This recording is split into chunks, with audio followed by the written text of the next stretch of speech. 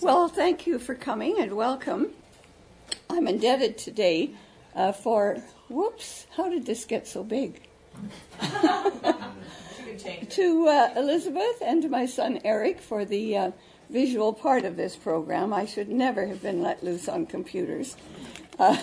They're still a foreign country to me.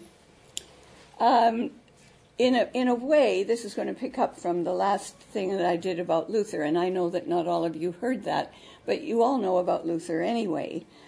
So today we want to look more closely at the fallout from his, immediate fallout from his teachings and from his writings, and how this affected both European society and the religious and political map of Europe. But first, let's pray. Father God, we give you thanks and praise for these reformers who, with courage and conviction, led us back to a New Testament faith and our roots there. And may we be worthy of their efforts to be true to the faith of our fathers. In Jesus' name we pray. You may hear the odd word in here that seems to you as if I've lost the plot. Not true. I'm just trying to give you a slightly bigger context for these events. And here it starts. In 1520, a devout Catholic called Cortez was busily engaged in conquering one of the great civilizations of the New World, while Luther was in the Wartburg. And he was in hiding, as you know, or imprisoned, whichever way you want to look at it, for his own safety. There's his prison. Busily writing his New Testament and other writings, but many of his other writings, which were denunciations of Roman Catholic belief and practice, well-formed, half-formed in some cases, were explorations of what the Scripture really taught. And these were forwarded to his friend and colleague in Wittenberg. There were several colleagues that reacted to his writings, but Philip Melanchthon, who is on the right there, quite a bit younger than Luther, and also taught a secular person who taught at Wittenberg University. And he commented, organized, and really encouraged the development of Luther's writings into the beginning of a coherent theology, because this didn't happen in an orderly fashion for Luther, and initially it didn't happen in an orderly fashion for anybody else. You'll remember that portable presses had been taken to Luther's trial, and many of his ideas were already in circulation before he got out of that castle. The most dangerous of his teachings to these powers that be were sola scriptura, which meant that only the Bible was to be a guide for belief, and that had never been true of the Roman Catholic Church, which had an equal value for tradition and papal authority. Also, the principle of the priesthood of all believers. Now, there's another dangerous bit, a belief that really rests on the guidance of the Holy Spirit in reading and interpreting God's Word. We know this. We start that way anytime in our Bible study groups that we begin, we ask for that guidance. Unhappily, it seems to be true that the guidance of the Holy Spirit was not always sought, especially by those people intent on developing a following for their own brand of the Christian faith. We'll have a look at two examples here because they were different, and these people were in business before Luther ever went back to Wittenberg. Among these charismatic demigods was an Anabaptist called Thomas Müntzer. There he is, pontificating to a group. And he subscribed to the principle of adult baptism and other Anabaptist beliefs. We heard a bit about this when Jeanette was speaking to us. Briefly stated, these would include emphasis on the New Testament, the centrality of Jesus, the importance of discipleship, a commitment to peace, which in some cases amounts to pacifism, but Jeanette did mention to us that not all Anabaptists believe in that. Some of them did serve in World War II and other conflicts that we had. The necessity of a believer church. Now, this is the thing that most people associate with Anabaptists. You become a member of the church by understanding and being able to articulate your faith and commit yourself to it. So, no babies, right? And the development of a missionary church. We can talk about proselytization later if you like, but Catholics didn't have to proselytize. They baptized babies as soon as they found out the baby was going to survive. And thereon, if they were not taught the faith, and many were not, they were only taught about sacraments, they really did not understand that. But now we have a group of people that are going to be proselytizing. And eventually it will not just be Anabaptist. Munzer was gathering a substantial group of followers.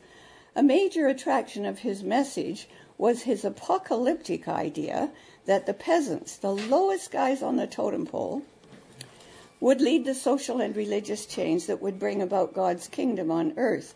Now that's a really heady promise, you know. People that have never had any power at all are being told, you guys are going to do it. You know, you're God's special people. That had a definite appeal, yeah. The result, of course, was an explosion of political turmoil throughout Germany because they were rising up and fighting, and we now call this the Peasants' War. And you can see there that they are not on the winning side. People with reasonable weapons and so on had the advantage. 1524 we're looking at. A tragic debacle which had no chance of success, even though they had very large numbers. Serfs and peasants, yet Germany still had some serfs. Carry over from the Middle Ages, you know. They joined with disgruntled townsmen to form a force of about 300,000. That is a huge army for this time. But as I say, disorganized, poorly equipped, and poorly led. But men with pitchforks, clubs, and other weapons were no match for professional soldiers trained and equipped for battle. So the lords and nobility brought out their troops, and they all had some, to unite and fight these people. Munzer was eventually tortured and executed, but not before roughly 100,000 peasants had died. I am very distrustful of, you know, how many people died in battle. Before we had regiments, before we had dog tags, you know, I want to know who counted the dead. And we don't always have that statistic. But I think, if looking at it from a totally different point of view, this was the labor force that produced the food supply. So they definitely noticed that they had lost that as a major group.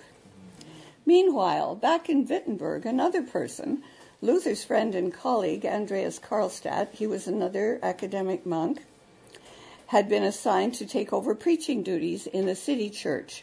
You remember when Becky did her presentation for us, the triptych or something behind the altar had all 7 sacraments in the Catholic Church there. That is Luther's church, and now it's Karlstadt's. He saw this as an opportunity to put his own stamp on reforming the church. He was very supportive of Luther at the beginning. But Luther favored an orderly change. Let's not leap into these changes. And some of his ideas were still being thought through. You probably are aware that he changed his ideas about infant baptism, for one thing, although he never took it back to the Roman idea. And the Eucharist, he changed his ideas about that. That was too slow for Karlstadt. He wanted to speed things up.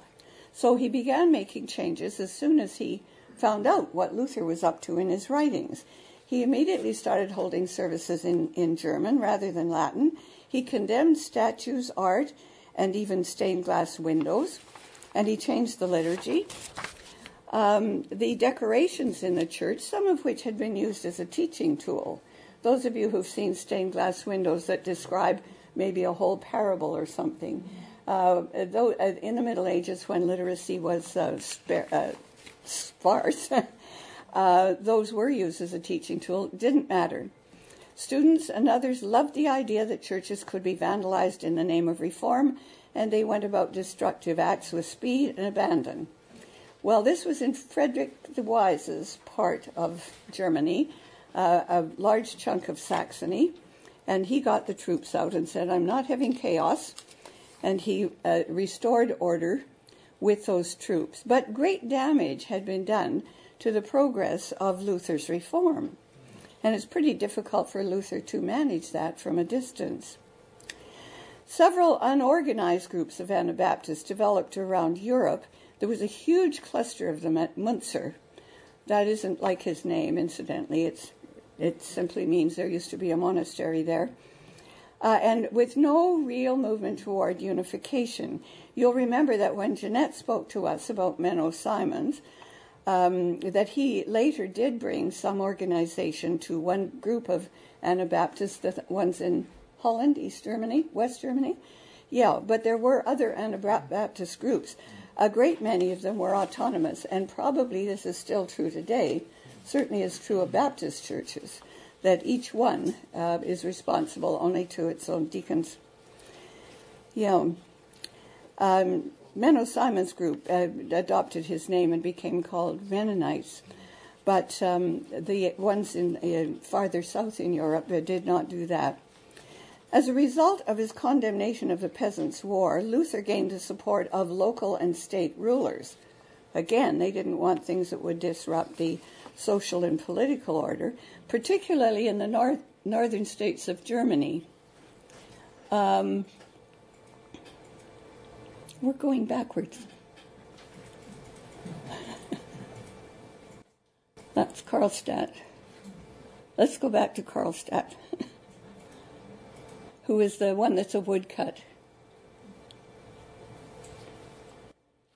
Well, we'll keep that up for a while. The motives of this group of rulers was probably pretty mixed, because they were all part of the Holy Roman Empire and chafing a bit under that. And the Holy Roman Empire was, you remember, the political arm of the Vatican. So they were like this, right? A remarkable illustration of this kind of popularity is Gustav Vasa, the King of Sweden, who followed a Catholic king of Sweden. And about 2 to 3 years after his coronation, he adopted Luther's religion. And a few years later, he made it the official religion of Sweden. That's pretty speedy, you know.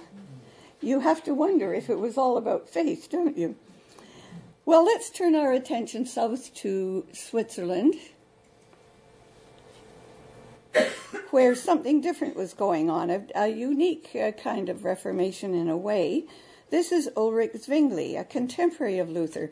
Their lives overlap really quite a lot, except that Zwingli did not live as long.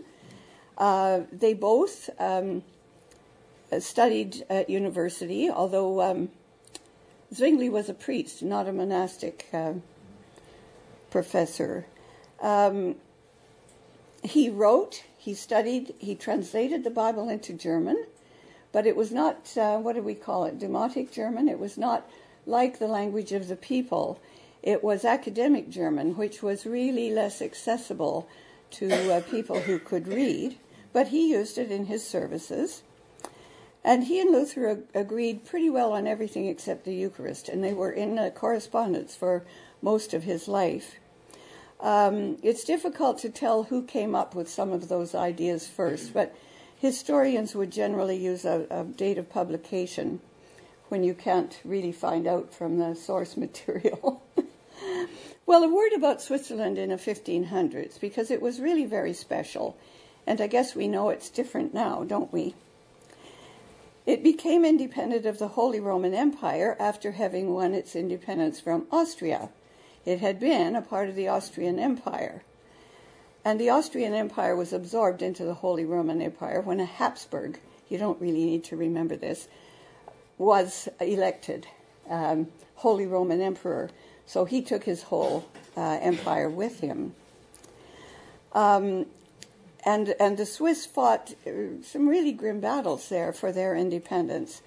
After independence, they coalesced into 13 small cantons. When you have visited, I know most of you have been to Switzerland, and some of them are no bigger than Point Grey, They're not necessarily big plots of land, but they had the unique distinction, in a way, of being ruled by local councils and magistrates, and were not answerable ever to nobles and kings, not after leaving the Austrian Empire. There were some free cities in France and Germany that had similar arrangements, but there was no other state that had this freedom.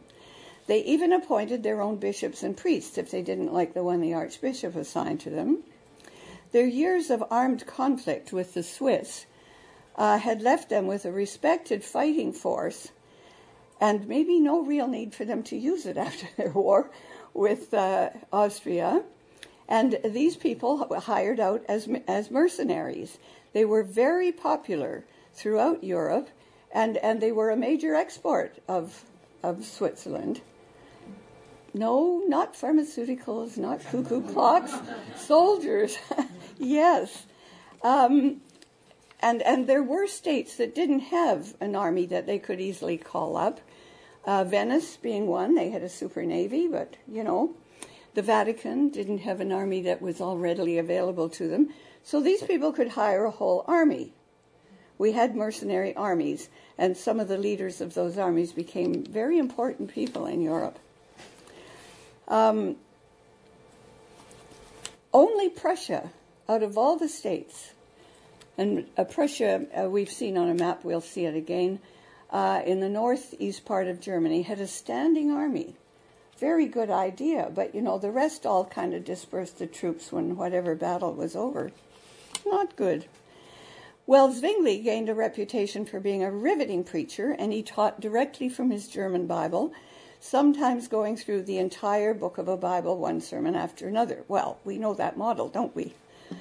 That's what we do here. His rejection of a celibate clergy, of monastic communities, and absences during Lent gained popular support. I don't think Anglicans, although they do recognize this penitential period, make a big deal about abstinence. But in the Catholic Church, they had not just meatless Fridays, but meatless Wednesdays as well. They had extra services, different prayers, this kind of thing. In other words, and they did not marry people. No sex. Yeah. So therefore, no marriages. Yeah. And he rejected all of this kind of stuff. Actually, he was a bit naughty about this because he did actually sort of parade himself down the main street of Zurich, munching on a sausage on a Wednesday. I mean, that's really in your face, But it was a distinguishing feature of his Reformation that he had a strong sense of social responsibility, believing that the church and state should be involved in alleviating poverty, even to the point of selling church treasure in order to assist the poor. Yeah. Hard for them to think about giving that up.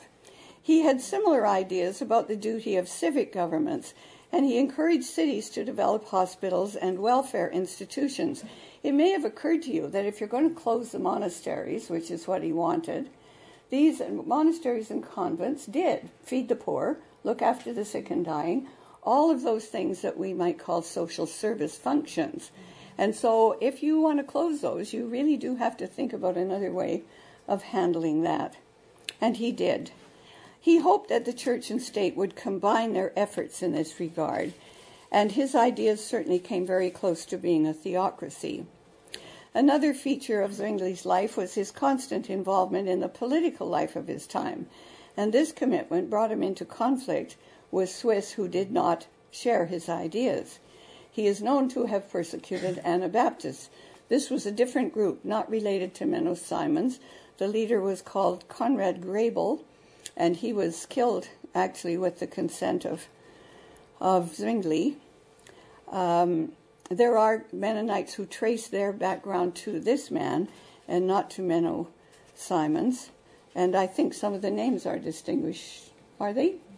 They are? Yes, okay. yes. Swiss and Dutch, yeah, are quite different. Oh, thank you. Okay. Customs, dialect, last names. Okay. And only they, in some cases, have old-fashioned lifestyles. And the oh, you mean like the Amish? Okay, yes. okay. Yeah, they're split off. Thank you. The cantons were about equally divided between Zwingli's Protestants and those who remained faithful to the Vatican, and the result led to open warfare. He joined the army when it went to war against a southern neighbor, acting as a chaplain. He never was a combatant. Such battles may have been the forerunners of larger and sustained religious conflicts in various countries in Europe later on. And this was different from the persecution of, for instance, Anabaptists, because this was Christian against Christian. And that was an unhappy feature of the Reformation. I mean, it was new enough that you might as well combine your forces, you know. Zwingli was killed when he went to war a second time, but he didn't die with a sword in his hand. He was still there ministering to soldiers. Despite his influence on Protestantism in German-speaking part of Switzerland, there are no churches today that trace their ancestry to him. Isn't that interesting? A man who had such a great influence for such a short period of time. Well, Switzerland, of course, is associated with another reformer, ultimately more famous than Zwingli, because his teachings and writings influenced a large section of the Reformed Protestant community. John Calvin, there he is, looking wise. I don't know if at the back you can read, the writing on the book is a reference to probably his most famous writing, the Institutes. Yes. Yes. He was considerably younger than the other reformers we've mentioned here, born in 1509 in northern France. He studied at Paris University and was deeply influenced by humanism. I think we have to have a talk someday about humanism, because a lot of reformers were influenced by it, but did they actually help to make Christians of other humanists, you know? I'm not sure about that. He went on to study law at universities at Orléans and Bourges, and his studies influenced his view of theology, in that I think you could reasonably say that his was a legalistic way of looking at God's word. He viewed, and I quote here, the scripture was a divine last will and testament notarized by the Holy Spirit. And he considered God's law to be a guide for Christian life. A conversion experience in 1533 led him to become something of a refugee, and he left France for Saxony. It was the beginning of many travels, which left him periodically on the move for the rest of his life, although he spent a great deal of time in Geneva. In 1534, while Jacques Cartier, another Frenchman, was provisioning his 3 boats to sail for North America to claim land for France, that would be us, Calvin was writing his most important contribution to Christian thinking, the Institutes, outlining his concern for true doctrine and pure worship.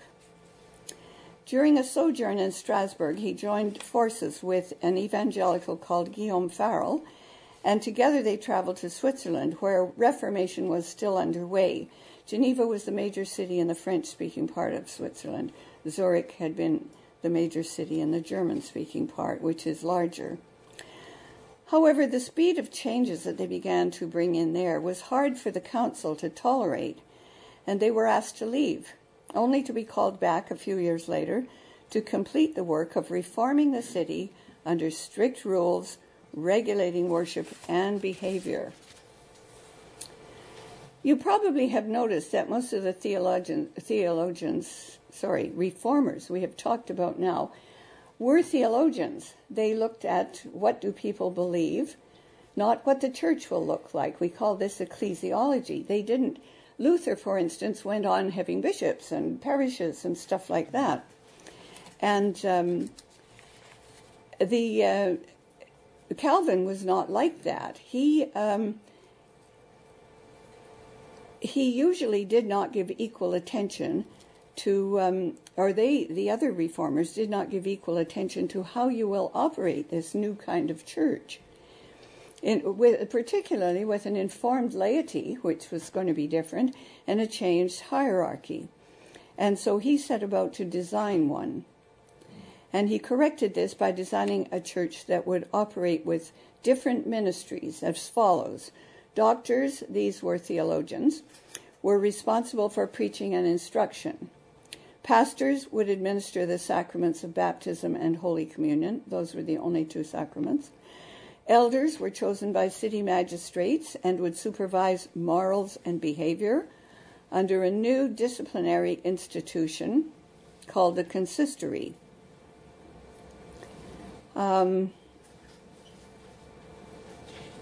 Yes, and they would decide on suitable punishment as well. Deacons, the lower people on the totem pole, were laymen responsible for poor relief and care of refugees. And that was, Geneva was awash with refugees at this point in time. And so that was certainly a very local and immediate concern. Calvin organized Geneva under this system with the collaboration of the city government. This collaboration made Geneva a virtual theocracy in which church and state are fused. That absolutely does not work. Not with Calvin, not with Cromwell, not with ISIS. It's a bad combination, yeah. But Calvin's influence spread far and wide beyond the walls of Geneva.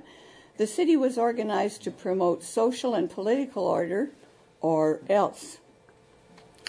Discipline notwithstanding, parts of this model of congregational organization are to be found in many Reformed Protestant churches, now known by different names. We'll look at that later on. Geneva did tire of Calvin's leadership and did separate church and civic functions after his death.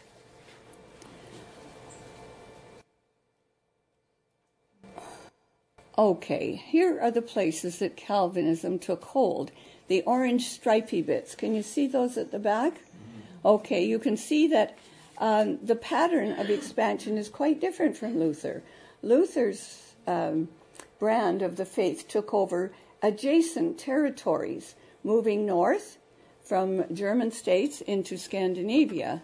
If you look at the blue part, you can see where they were. So Lutherans all over the blue part, mostly. But these stripy bits will show you Switzerland is the little round bit. The free cities of France were quick to adopt this. Those would have been middle-class townsmen for the most part, people with skills and artisans and so on that were not peasants, that's for sure. And it's in bits and pieces. And then, can we lower that a bit? In England, you have them up and down the east coast of England. And Scotland is just thoroughly orange there. Yeah. They had in England, Scotland, France, and Holland, they had different names. The French group was called Huguenots, and they increased rapidly in France. Scotland's Calvinists were called Presbyterians. The Dutch were known as Christian Reformed, and the English were known as Puritans. When you see these groups combined with Lutherans and Anabaptists, you see a huge problem for the Vatican, which couldn't be controlled, by sending heretics to the fire. No way at all. Too big a number. A question might be, why did it take them so long to react and retaliate, as it were? They were losing an identifiable chunk of Christendom. All the red bit, the purple bit, the green bit. It really was pretty big. We have Anglicans there in England. We'll talk about them a bit later. The council met... One reason, which may have been for the slow reaction, is that the Catholic Church had something like 7 popes in 12 years. Two of them died in the same year. Now, most of these people did want to change what Leo X had done and his ilk, because he wasn't the only one that had gone totally off the rails. But in other words, they were not able, because of this rapid change of leadership, to reform their own church in the way that they would have liked. However, by the 1540s, the Vatican called the Council of Trent to develop a strategy for reacting with strength to the Protestant reform movements.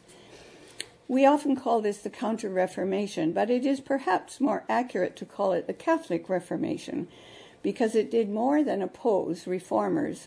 It also answered the desire of Catholic churchmen to reform their own church, and I think that has to be acknowledged. The council met over 18 years. It had 40 theologians on the committee, and it met 25 times. And in general, it discarded many of the abuses which had developed and flourished under Leo X and his ilk. The reforms that were discussed there and voted on form the basis of Catholicism as we still know it. And some of you, I know this stuff quite well. These beliefs are still in operation in the Catholic Church, and I'm going to read. They condemned justification by faith. They refuted Lutheran and Calvinist beliefs. They restored the Apocrypha to the Bible. Luther had taken that out as being interesting but not essential.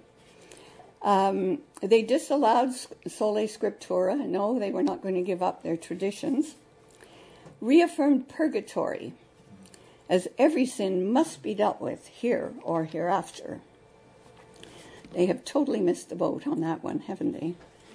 They reaffirmed indulgences as they had been before the abuses started happening, and they reaffirmed celibacy as being a noble way to serve God. Incidentally, these beliefs were also reaffirmed by the Second Vatican Council in the 1960s, and some of us will remember that time when some really good things did happen under that Pope, turning the whole of the service into the native language of the people that were listening to it. Right. Yeah, that was a big help. It was an ambitious agenda that they had at the Council of Trent against significant odds, but the Vatican had a secret weapon on which they were to rely heavily. The Society of Jesus, also known as the Jesuits. Its founder, Ignatius Loyola, is, I think, one of the most exciting leaders of this period, and the group that he recruited and trained as Jesuits remains as impressive today, 500 years later, as it did during the Reformation period. These are unusual, gifted people, well-trained. There he is as a soldier, because that's the way he started his career. He was born to a noble family in the Basque part of Spain. This is the mountainous area, you know. And he was a knight and a diplomat. And he fought in several wars between the Spanish states. Spain was mostly unified by Ferdinand and Isabella, but not all of it. And so there were still wars of unification going on. In the Battle of Pamplona, his leg was shattered by a cannonball, ending his military career. Couldn't sit a horse or fight on his feet, right. During his long recovery, about 2 years, I think, he had really nothing to entertain himself with except religious books. So he read them, and he began to spend more time in confession and prayer. And when he was able, he made a pilgrimage to Montserrat. Now, I'd like to know how he got to the top of that mountain, because it is pretty high, shrouded in clouds when I was there. And it's also in the mountains, in a group of mountains. In that mountaintop shrine, he hung up his weapons and began to think about a career serving God. And for the next 12 years, talk about a long period of training for himself. The next 12 years, he prayed, studied, and read the lives of the saints. He had to have the operation on his leg redone, so there was physical recovery as well. But among the things that he read, he found that a Cistercian monk had referred to the religious life as chivalry in the service of God. Well, here was a word he understood, chivalry. And so he began to develop the idea that he could become a warrior for God. Although it was some years before that was really properly formulated. And during those years, he began to collect a few others who espoused his ideas of study and preparation for serving God, not behind monastery walls, but out there in the battlefield of life.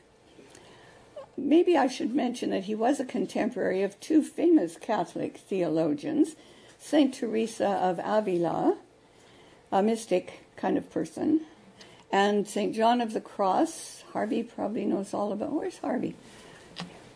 You know all about him, don't you, Harvey? Right.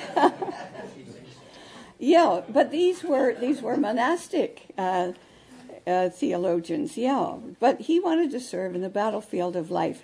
Just as a soldier must exercise and prepare for service, so God's soldiers must. This was a direction that appealed to him. He's really getting his teeth into this now. And he began to write his spiritual exercises. These have been in use ever since, but it takes about 4 months. Have I got that right, Roger? Was it 4? I can't remember the numbers, sorry. Okay. To complete them the way they're written. And they involve a study that focuses on feeling your way into what God was about in a particular act, trying to get at the heart of God, trying to get at the heart of the person that would be helped by whatever service they might be offering. The program kind of goes from classroom learning, which is intense, to going out into the community into what might be a very difficult situation, working under supervision, and then some months of being back in the mother house under a spiritual director, integrating the classroom learning and the learning in the field. I mean, this is an excellent model. There is not a teacher I know that would disagree with that. So these spiritual exercises have been in use ever since.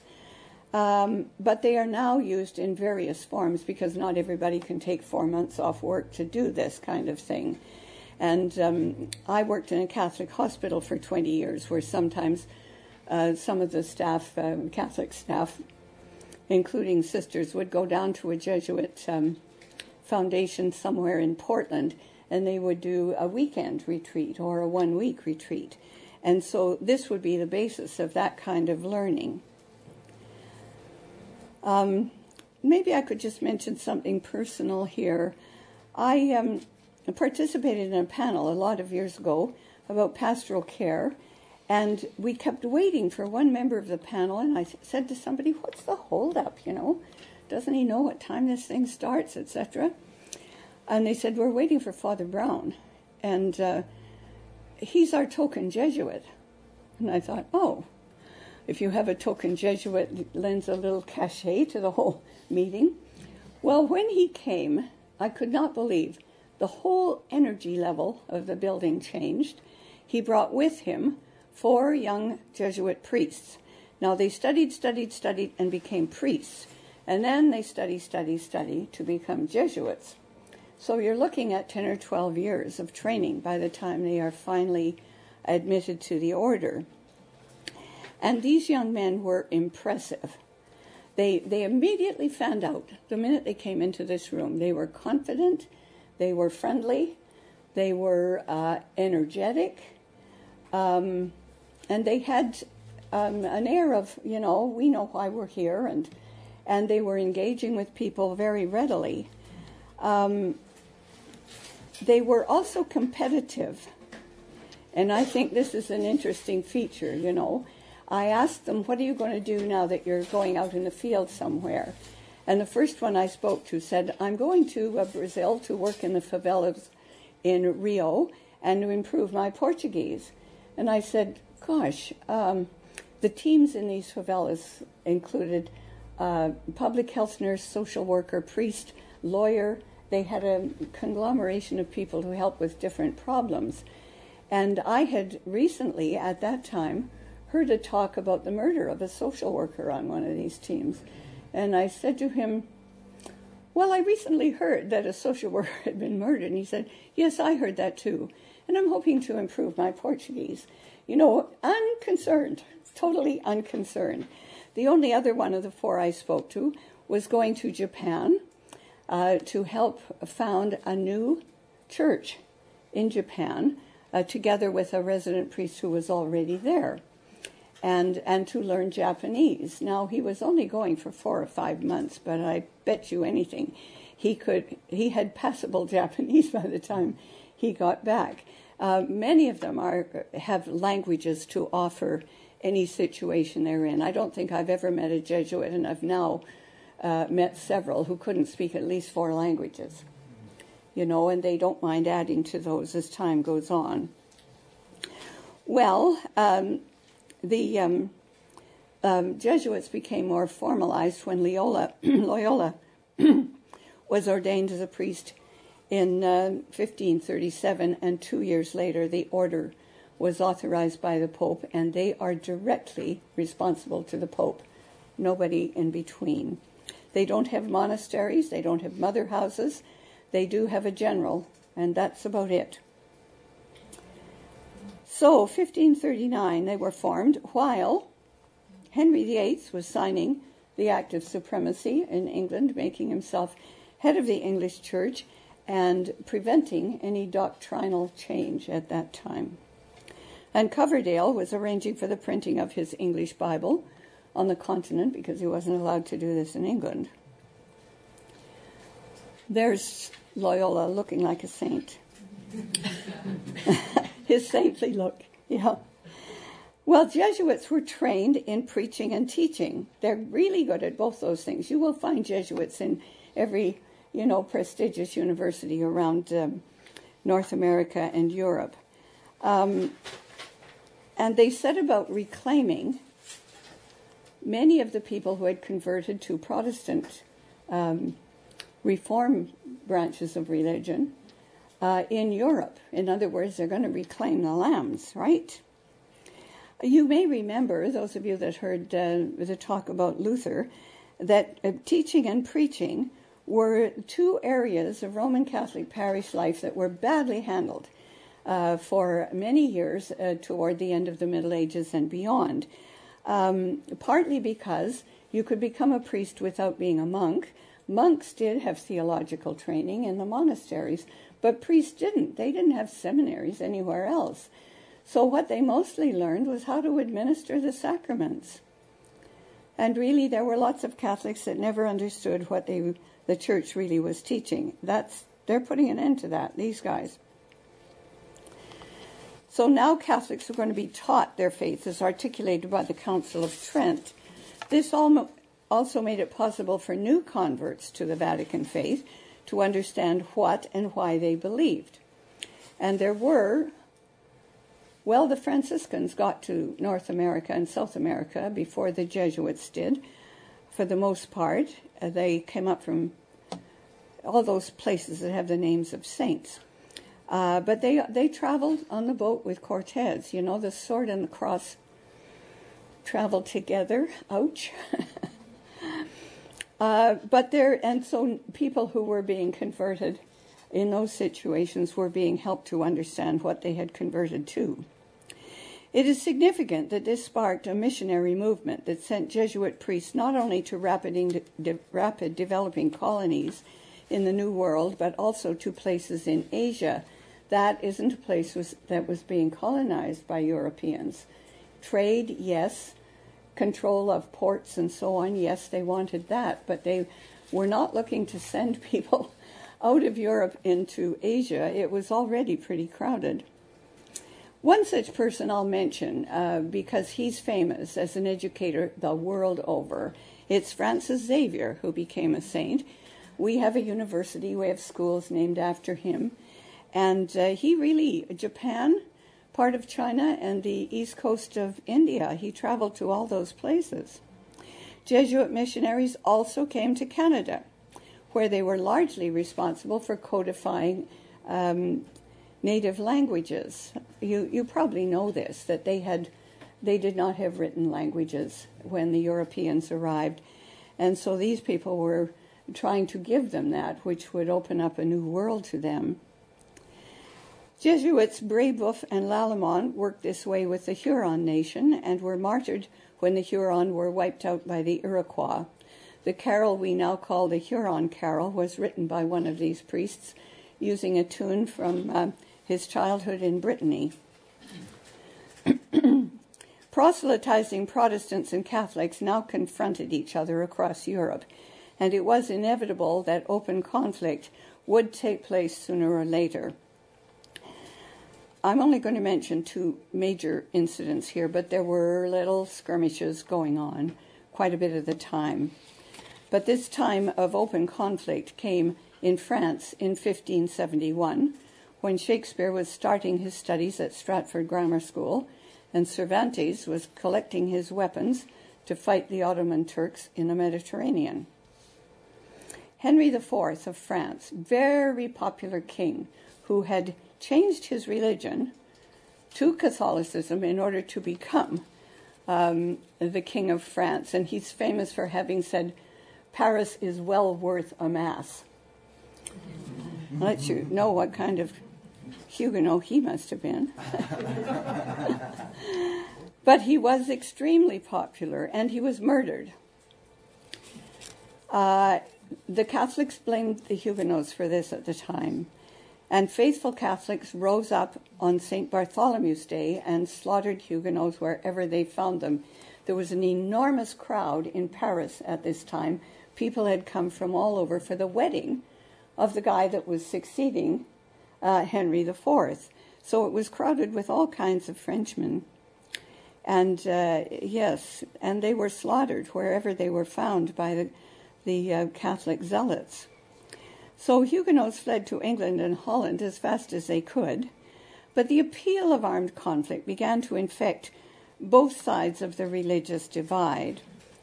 Before long, Philip II of Spain was building ships to transport an army to England to reclaim it for the Vatican faith, and they sailed in 1588. He never got to land the army because the weather in the English Channel, the English Navy, defeated him at sea in the English Channel.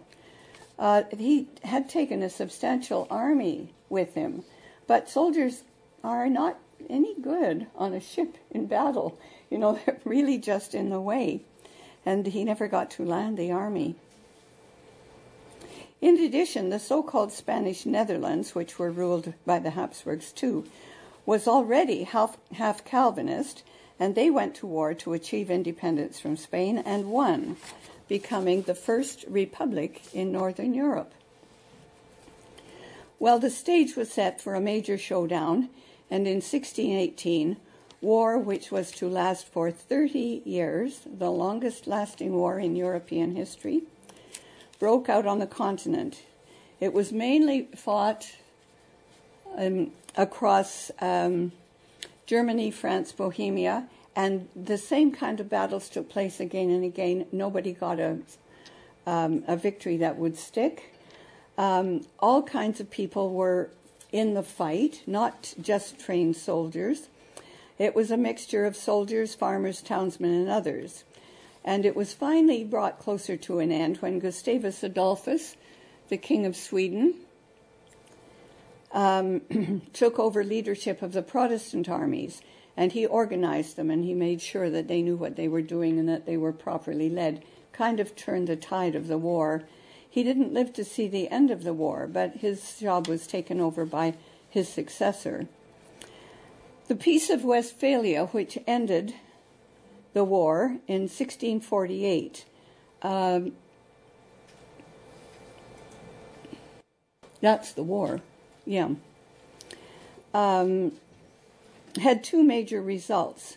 It left the north and south divided, more or less Catholics in the south and Protestants in the north, rulers of European states got to decide on the fate of the whole state.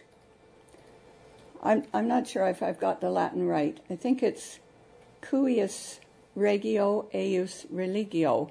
However the ruler goes, go the people. Yes. So they did not get to decide. Actually, that principle had been used by a number of the German states for quite a long time, but it was really authorized by this treaty. The two major results of the war were the development of the nation state and the virtual destruction of the Holy Roman Empire. Now, it did limp on until the Napoleonic Wars, but it never had the kind of power or control of the amount of Europe that it had when the Reformation started. The war was an economic disaster for Central Europe. The labor force was decimated, cities and farmland destroyed, and the civilian population victimized by disease and debilitation resulting from decades of rape and pillage by opposing armies. So again, we're going to have rising prices, food shortages. There's no point planting a crop if the next battle is going to come across your land, you know. It was bad.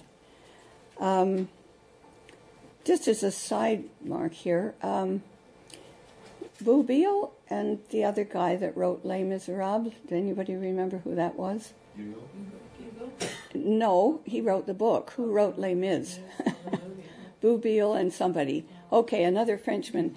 They actually wrote another musical that was called Martingale, and it was about the 30 Years' War and what had happened to this family. I have never heard anything about it. It was shown on television a few years ago, but of course it never got anything like the popularity that Les Mis did. Well, a brief word about England. There is someone, yes, you know him, John, don't you? Yeah. The founder of the Anglican Church was not a Protestant. He rejected the power of the Pope in England, but remained opposed to Protestant belief for the whole of his life, actively suppressing the importation of Lutheran printing into England and preventing any doctrinal changes. And he made Thomas Cromwell responsible for this. He didn't just ruin the monasteries, he also, and I think some historians would say that he had sympathies with Protestantism, as did Anne Boleyn. But you were not going to be allowed to bring this into the country. And particularly Luther's prayer book was interesting to some people because they were used to a prayer book, right?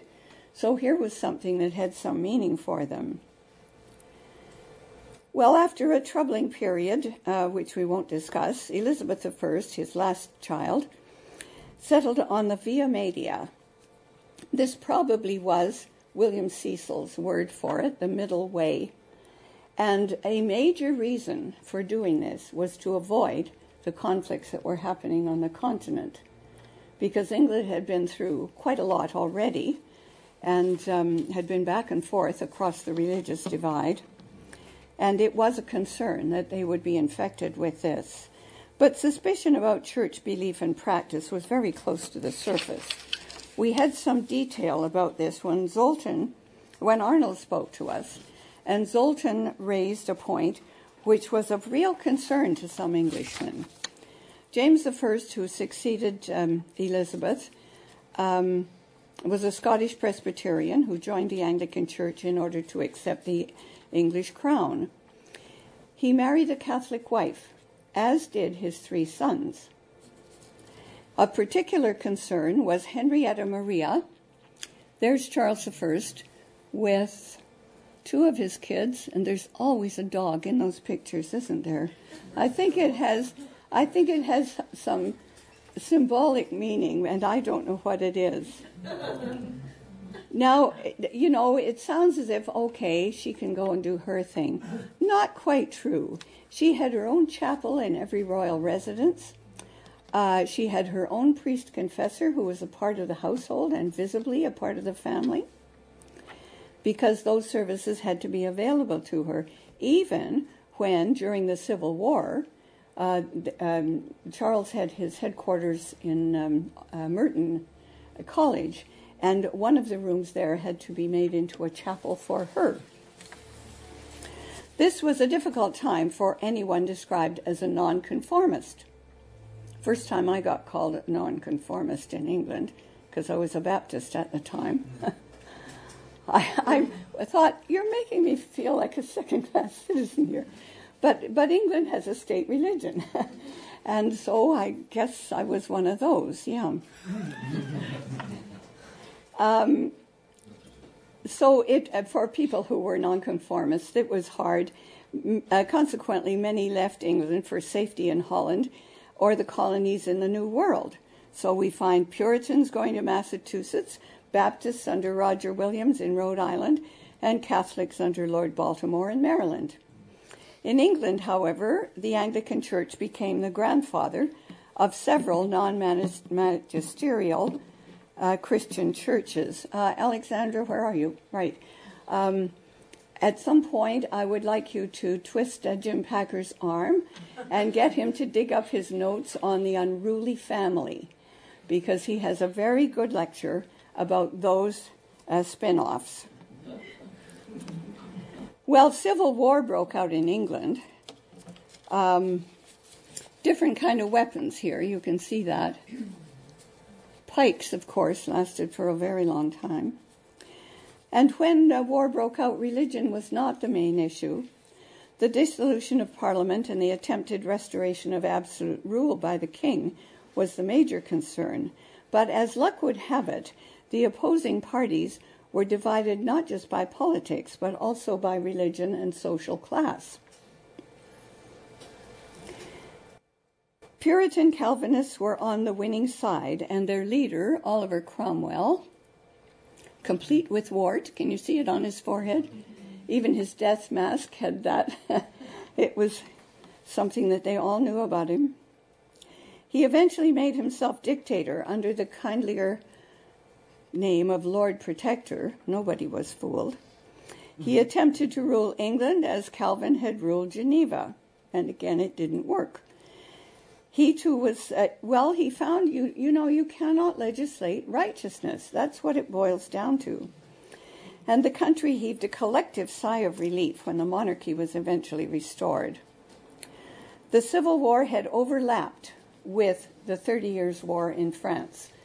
And it was, the Civil War ended a year later. So by 1639, peace had been restored in Europe and in England.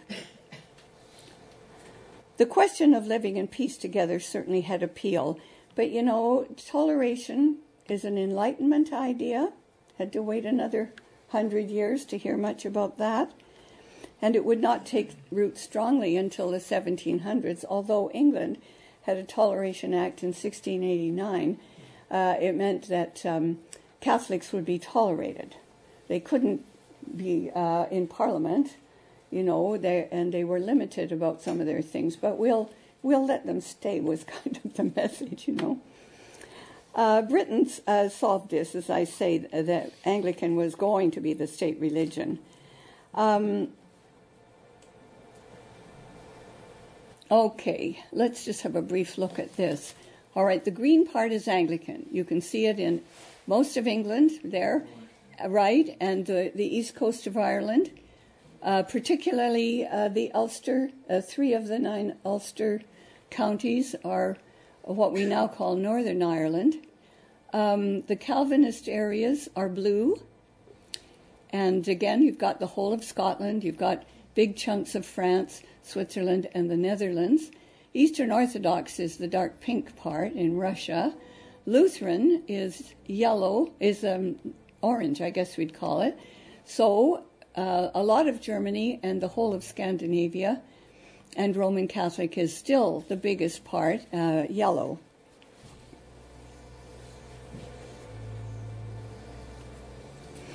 Well, the Enlightenment found that we had different issues then, and settled down to argue about individual freedom, pluralism, toleration, and the rights of man. So we had different priorities then. People were free to believe any form of worship they liked and to reject faith in any form they wanted. In Protestant traditions, different readings of the Bible led to distinctive ways of worshiping and praying. The emphasis on doctrine would vary among Protestant denominations, the emphasis, not the core belief. In the USA, for instance, where Lutherans still worship using Luther's prayer book, the variety of church choices looks very much like this. Okay, can we see the top of this picture? This chart? There we are. Okay, the early Christian church had its first argument between what became the Orthodox, the Eastern tradition, and Roman Catholic. Then we had the blue part to your left, the early Reform movements. The Lollards under John Wycliffe in the 1300s, and the Hussites under John Huss in what was Bohemia. Now we call it Czechoslovakia.